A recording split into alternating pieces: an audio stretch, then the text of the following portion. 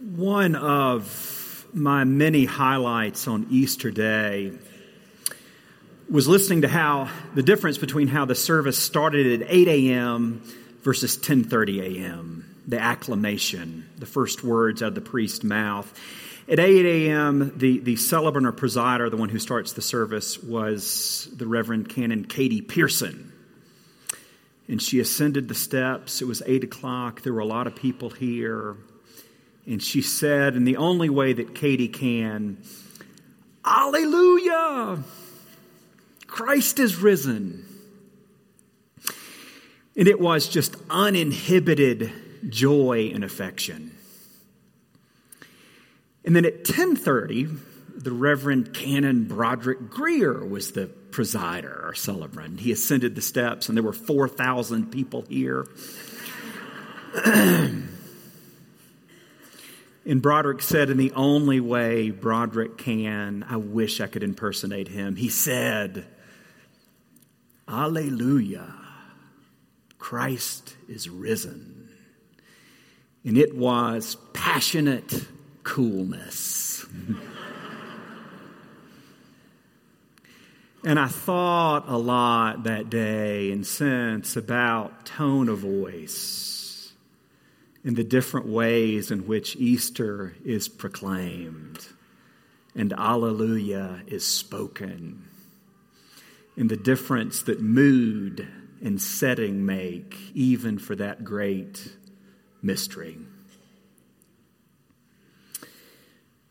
Jesus says there are other sheep that do not belong to this fold. I must bring them to us also, and they will listen to my voice. Priests are shepherds of sorts, and the word pastor has that root, that Latin root, meaning to feed or to graze.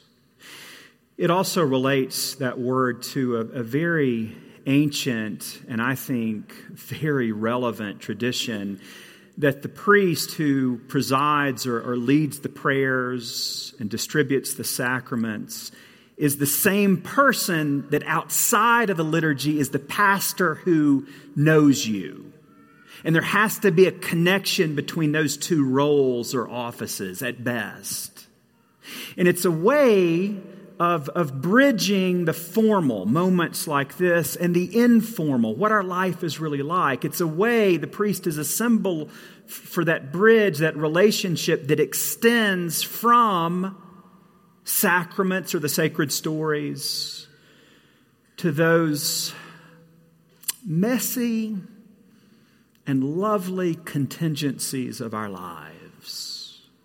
That somehow it all goes together.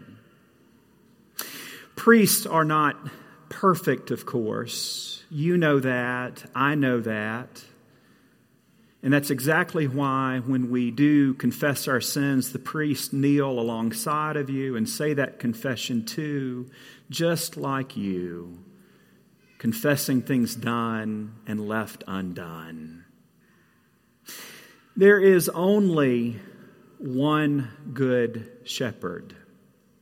And that's why priests always pray and preach from a very paradoxical place.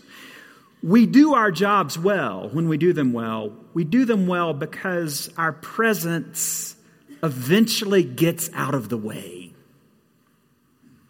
so that we don't stand between you and the Good Shepherd. In a sermon, for example, a good sermon with an interesting story is good and interesting because it leaves space and inspires you to remember or tell a story that only you know. Or in receiving Holy Communion, yes, the priest has a role leading the prayers and the rituals at the altar table, but eventually our presence gets out of the way so that you yourself approach the altar and receive Holy Communion, and in your own body and soul internalize Christ. There is the program we do with children is called Godly Play. It's absolutely fabulous. And it's a particular approach to giving sacraments and stories to children. One of the most significant stories in Godly Play is the story of the Good Shepherd. When we're doing the story of the Good Shepherd, the storyteller takes out this box. In Godly Play, they're basically holy toys that are just mesmerizing, that every child wants to touch and play with, but not yet. And for the story of the Good Shepherd, the storyteller takes this box and opens it mysteriously and takes out what is basically a green patch of grass. It's green felt. And places it before all of the children. And then the storyteller takes out what's basically this blue felt piece. It's the water. And places it there. And then the scary part of the story is when the storyteller takes out the black patches and puts it on the green and for the kids and says, there are dark places in life too. And then the storyteller takes out the sheep, and that's the part that the children really want to touch, and then takes out this beautiful Good Shepherd. And as the storyteller puts down the Good Shepherd, the storyteller moves the Good Shepherd among the sheep and throughout the grass. And the storyteller says, I am the Good Shepherd. I walk before the sheep, and I lead them to the cool water and the green grass. And if they have to, I lead them through the dark places. And then a little bit later, near the end, the storyteller says this. I wonder if you've ever had to go through a dark place. I wonder how you got through. I wonder if you've ever been lost.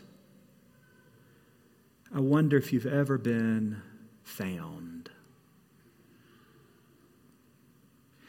And not right then and there, but a little bit later, there can be conversation or art and a feast in which the children express what they have to say or feel in light of all of those wondering questions.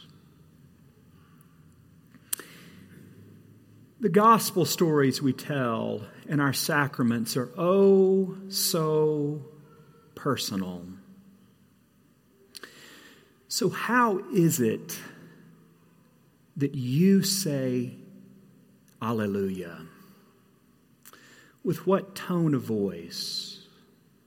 And what story of death and resurrection do you and only you know by heart?